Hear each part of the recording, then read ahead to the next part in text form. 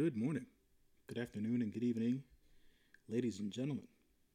I'm here to talk to you today about another movie.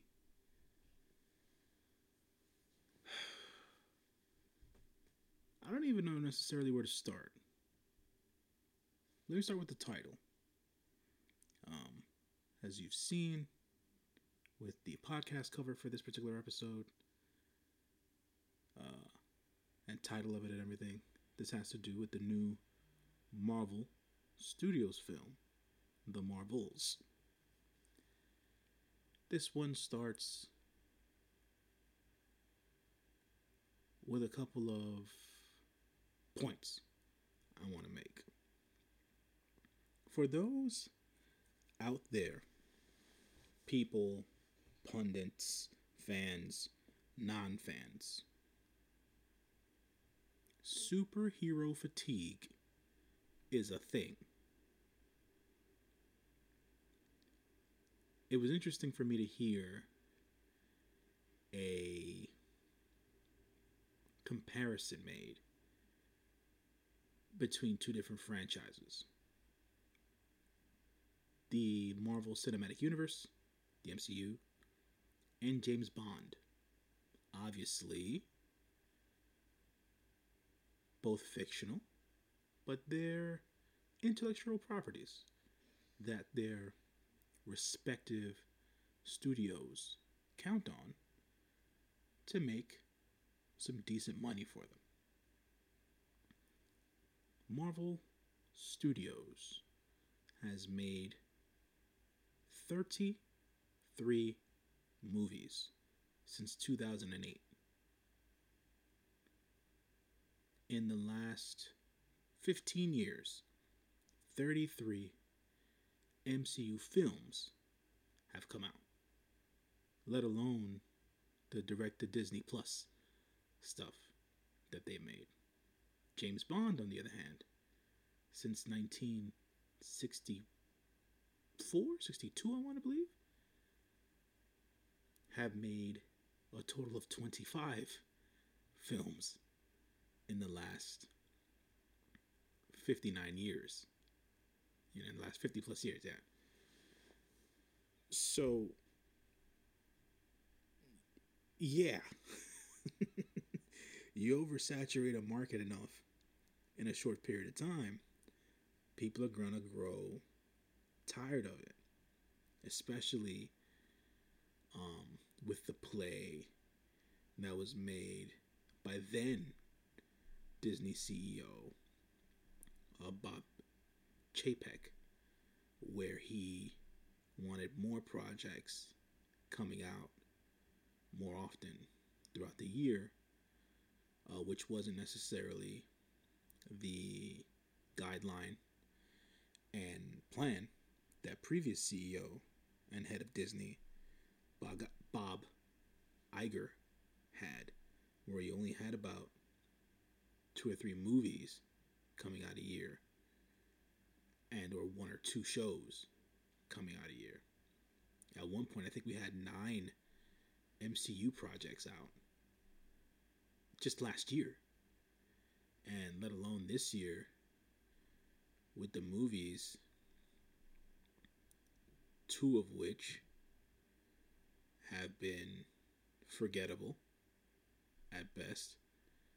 That being, wait, was Thor this year too? Yeah, man. So, Ant-Man and the Wasp, Quantumania, Thor: Love and Thunder, and now the Marvels. You would think, at least that's what the consensus is across the internets and movie punditry sites and everything else in between, that these films were forgettable. Guardians of the Galaxy Volume 3 was great, so that doesn't count. And then I haven't even sniffed any of the shows this year, so I wouldn't be able to tell you. I know that Miss Marvel, the show, was very well received but it wasn't really watched by many people. And then the other MCU shows that I can remember from this year, I think Moon Knight was this year. This year has been quite the blur for me. I liked Moon Knight. Majority of people didn't. So that was a forgettable one for most. And She-Hulk didn't land as well. So that was forgettable. So there's a trend here, folks. Stuff is forgettable. Not that it was awful. Because some people liked it. Some people didn't. So it's wavering, right? It's a 50-50 split by majority, right? It's midway down the track, right? This is the first movie that's landing with a review of mine with mid. This movie is mid. I'm gonna tell you why. The Marvels is supposed to be a sequel to the Captain Marvel movie. But then as I thought about it, and I was like, if this was a Captain Marvel sequel, we would have this as a proper Captain Marvel sequel, much like Captain America had sequels, much like Doctor Strange had sequels, much like Black Panther had a sequel. This is the Marvels. So this is not a proper Captain Marvel sequel. The movie reads within its own synopsis as follows. Carol Danvers, aka Captain Marvel, who is played by the terrific Brie Larson, has reclaimed her identity from the tyrannical Kree and taken revenge on the supreme intelligence. But unintended consequences see Carol shouldering the burden of a destabilized universe. When her duties send her to an anomalous wormhole linked to a Kree revolutionary, her powers become entangled with that of Jersey City superfan Kamala Khan, aka Ms. Marvel, and Carol's estranged niece, now S.A.B.E.R astronaut, Captain Monica Rambeau. Together, this unlikely trio must team up and learn to work in concert to save the universe as the Marvels. So, Miss Marvel, played by Iman Vellani, and Monica Rambeau, played by Teyonah Parris.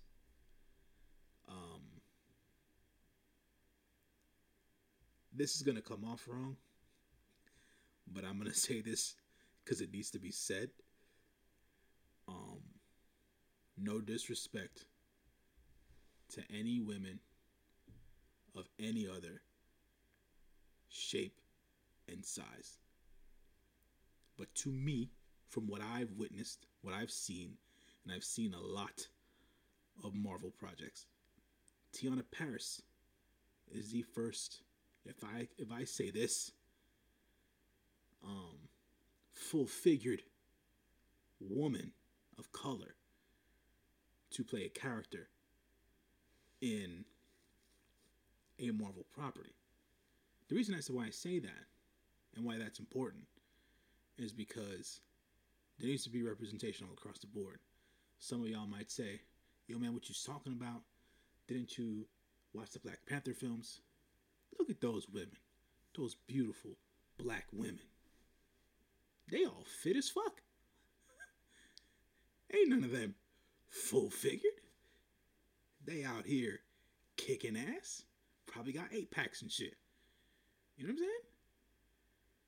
So to see the other divine woman femininities being included in the Marvel universe was a beautiful thing. So I'll say that I might not see Lupita Nyong'o in that site, but she comes to mind as well. But Teyonah, like, yeah. And then Mama Rambeau, um, who is also in this movie. She made a cameo at the end. Remember, none of my stuff is spoiler free here, folks.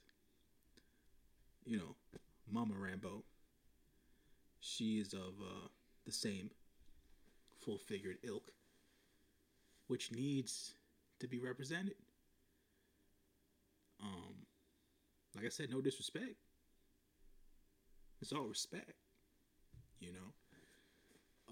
But I wanted to mention that because you get kind of like bogged down with the same kind of featured, from a physical standpoint, people in general. You need the diversity in body composition, colors, races, and everything else in between. I brought this up because obviously y'all can understand I have a preference. So it is what it is in that regard. But I brought her up specifically because she's a character that was introduced to us in a Marvel Disney Plus series. Monica Rambeau was. So was Miss Marvel, Kamala Khan. And this is one of the reasons as to why the movie's mid. You have to do too much homework at this point to keep up with the movie, to keep up with the films. There's too much going on. And people don't want to have to do that much homework before going into a movie to understand and or enjoy said movie. That's misfire number one. Misfire number two. The storyline and or lack thereof. Swiss cheese.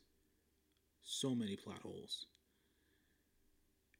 And at times, while I was sitting at the theater, shouts to my boys Paul and Rob for finally reconvening and getting back to group movie watching.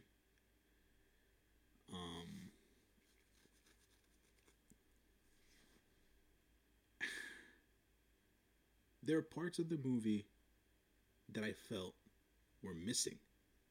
While I was watching the movie, we were speeding through so much. Runtime is an hour and 45. 1 hour, 45 minutes long. Shortest MCU movie to date. And understanding that, I just would have figured, okay, it's the shortest movie. They don't have too much plot or storyline to go through, but we'll hit the necessary points to get to the end. We didn't hit the necessary points. We ran through them. The movie felt rushed. We didn't get to breathe with any of the emotional tie-ins between Carol Danvers and Monica Rambeau. They briefly brought it up, and then we had to go straight into another action scene, or we're jumping into another planet, or whatever have you. We also had to deal with the reality of reliving some of Monica's grief, losing her mother, losing her aunt Carol for a bit, her being blipped for the 5-year period. They glanced over that, then they rushed to something else. Brie Larson even dealing with Maria Rambeau's death. That was glanced over. Her guilt towards how she basically upended the planet of Hala, which is why we have the villain that we have in this movie. A lot of stuff was glanced over, briefly touched on, and then rushed on to the next thing.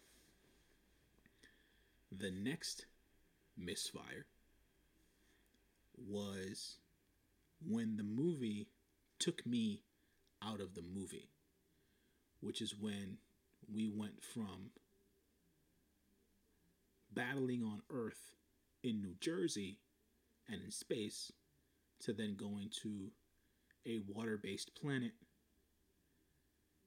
where everything had to be done in song.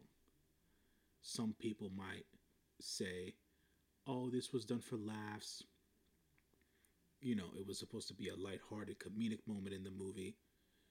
And I can understand the sense of that. But it took me out of the movie because it felt like a completely different movie. Like, even Brie Larson's characterization of herself on this planet was much different than what it was when they were on Earth and in space, simply.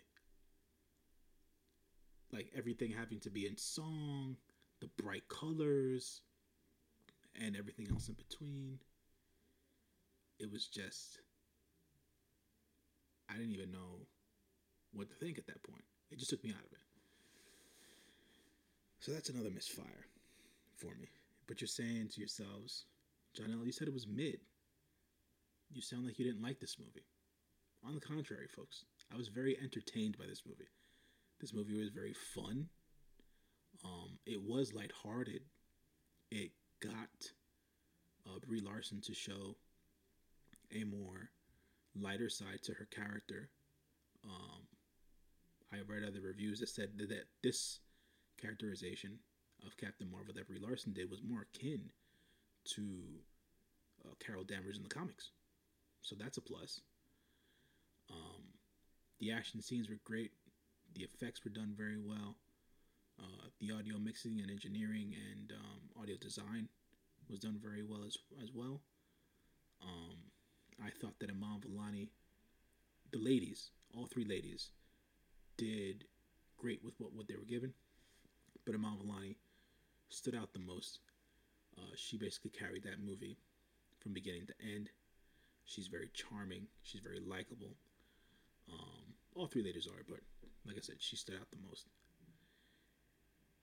And so did her family as well. They brought a lot of the comic relief into the movie, and still a certain sense of care and seriousness to the movie as well. So, you know, those likable parts of the movie, they can't be dismissed. You know, it was a fun movie. I was entertained by the movie. At the end of the day, that's what movies are. They're entertainment. So the movie didn't fail to entertain me. But at the end of the day, it still had some misfires in it. So is this a movie that I would recommend for people to see? It's not for everybody. You know, Rotten Tomatoes has it where the critic score at 275 reviews currently is at 62%. And with 1,000 plus verified ratings, the audience score is at an 85. So the audience is liking it more than the critics are, which makes sense because it is an entertaining movie. And critics, a lot of the times, are looking for this minutia in movies that they shouldn't be. But that's another conversation for another time. Especially the kind or genre of movie that it is. So, not to say that we haven't gotten better comic book fare over the years, because we have. But this isn't the worst of it. By far, this is not the worst of it. If you want to call it the worst of the MCU movies, I always have arguments for other stuff. Like, did you watch Iron Man 2? I don't give a crap what anybody has to say. Thor Ragnarok and Love and Thunder fall below the Marvels to me. So does the Scarlet Witch movie. Not Scarlet Witch, I'm sorry. Scarlett Johansson's movie. Black Widow. The Black Widow movie falls below this one. Um, yeah, yeah, for sure. So this, to me, this isn't the lowest of the Marvel fare. Is it in the bottom third of it? Probably, but it's not the worst of it all. At the end of the day, so not for everybody. It's mid for me because I had a lot of fun with it, but I did see the holes in the movie. Um, you get a lot of laughs, cool action, and sci-fi stuff. The end credit scene and the mid credit scene um, are setting up two completely different things in the future of the MCU. Um, Looking forward to both, honestly, to see as to where they go. The end credit scene, it it basically had Iman Vellani play the role of Nick Fury at the end of the Iron Man movie when he was talking to Robert Downey Jr. about the Avengers project, and Iman Vellani runs into young, um, the younger version of Hawkeye, the mantle being passed down to the young lady. I only know the actress's name is Haley Steinfeld. I forget what her name is in the Hawkeye series, but she's being recruited to be a part of the Young Avengers. We don't necessarily know what younger heroes are going to be a part of the Young Avengers, but we have been introduced to a lot of these characters in the in the in the process through the Disney Plus shows and other movies. So, um, young Captain America, we were introduced to him in Falcon and the Winter Soldier. We were introduced to Wicked and Speed in WandaVision. We were introduced to one of the Hulk's sons in She-Hulk. And obviously we have the younger Hawkeye and now Miss Marvel. So we've got some younger heroes there. We'll see what comes of it later on. Then the mid-credit scene, Monica Rambeau, by the end of the movie, she had to use her light powers to close this this gap, this tear in the fabric of time and space, which is basically the equivalent to an incursion. If you've watched enough of the MCU movies during the multiverse saga, you understand that the incursions are when different universes are basically colliding. This tear in the fabric of time and space is basically the equivalent of an incursion. So Monica had to close it using her light-based powers with the help of Captain Marvel and Ms. Marvel, imbuing her with more of their light powers, and then Monica did the rest. She closed that tear in that specific part of time and space, and she had to close the tear behind the proverbial wall of that universe and not her own. When she wakes up in the mid-credit scene, she wakes up in another universe where she eventually wakes up to the physical manifestation of Maria Rambeau, her mother. But in this universe, Maria Rambeau doesn't have any kids. She is a superhero who belongs to the X-Men. You see the big solid X door behind her when she reveals herself in her new superhero costume uniform, which belongs to a alternate version of Captain Marvel called Binary, which was created in the comics within the last 4 or 5 years. And we also see a blue being, Kelsey Grammer's Beast scientist basically overseeing this this time space traveler that is Monica Rambeau in this universe. So now Monica is trapped in this other universe, in this alternate universe where the Fox X-Men of the older movies, not the newer movies with the younger generation, but the older generations, where they reside. And I don't necessarily know if it's that generation proper, just because we don't know where the MCU is necessarily going with it. But we saw that in post-credits. So, two different storylines going in two different directions in two different universes. So I think they'll get tied up by the end of the multiverse saga, which will be Avengers Secret Wars.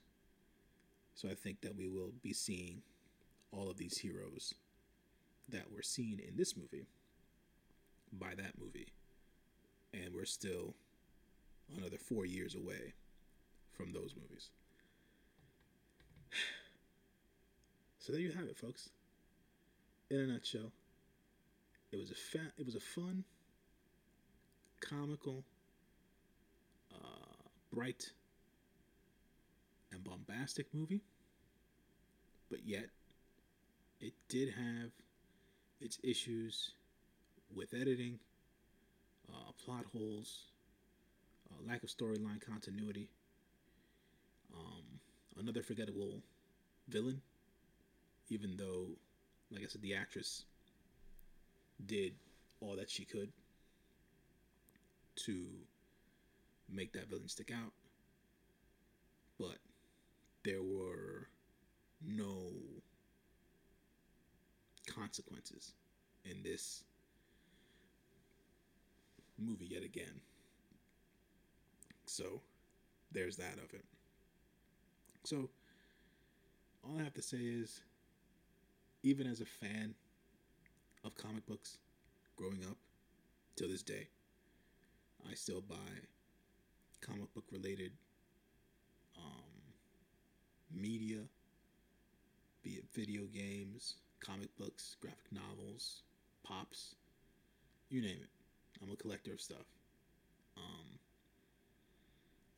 But the movies haven't been great the last, what is it now, 2.5 years since we've come back full time. So they're taking some time off. The only direct MCU film that'll be coming out in 2024 will be Deadpool 3. All of the other movies that were on the slate for 2024 have been pushed back to 2025 and beyond. So we're going to get a break there, folks. We're still going to have other types of cinema to look forward to in the near future. So as always, folks, thank you for listening to my musings. Follow me on the social medias, John L. YFNMG, on Instagram, Twitter X, Threads, TikTok, Facebook. Please follow and leave positive reviews on your favorite podcast platform, be it Spotify, Apple, Pandora, Stitcher, Google, Audible, you name it, I'm on it. So leave some nice reviews, comment on the socials so we can have these conversations about these movies. I'll be doing my best to post more content so that we can create these conversations that I want to create. So look out for that, folks. And thank you as always for rocking with me. You know, because at the end of the day, without the YFNMG global community, I ain't much. We might be small now, a couple hundred folks, but we growing, and that's the point. To continue to grow the listenership, the fan base, and continue to put out that content that you guys appreciate. Let me get up out of here, folks. It's late for me, but it's probably early for you somewhere around the world. Until next time, be well and take care of yourselves, folks. Peace.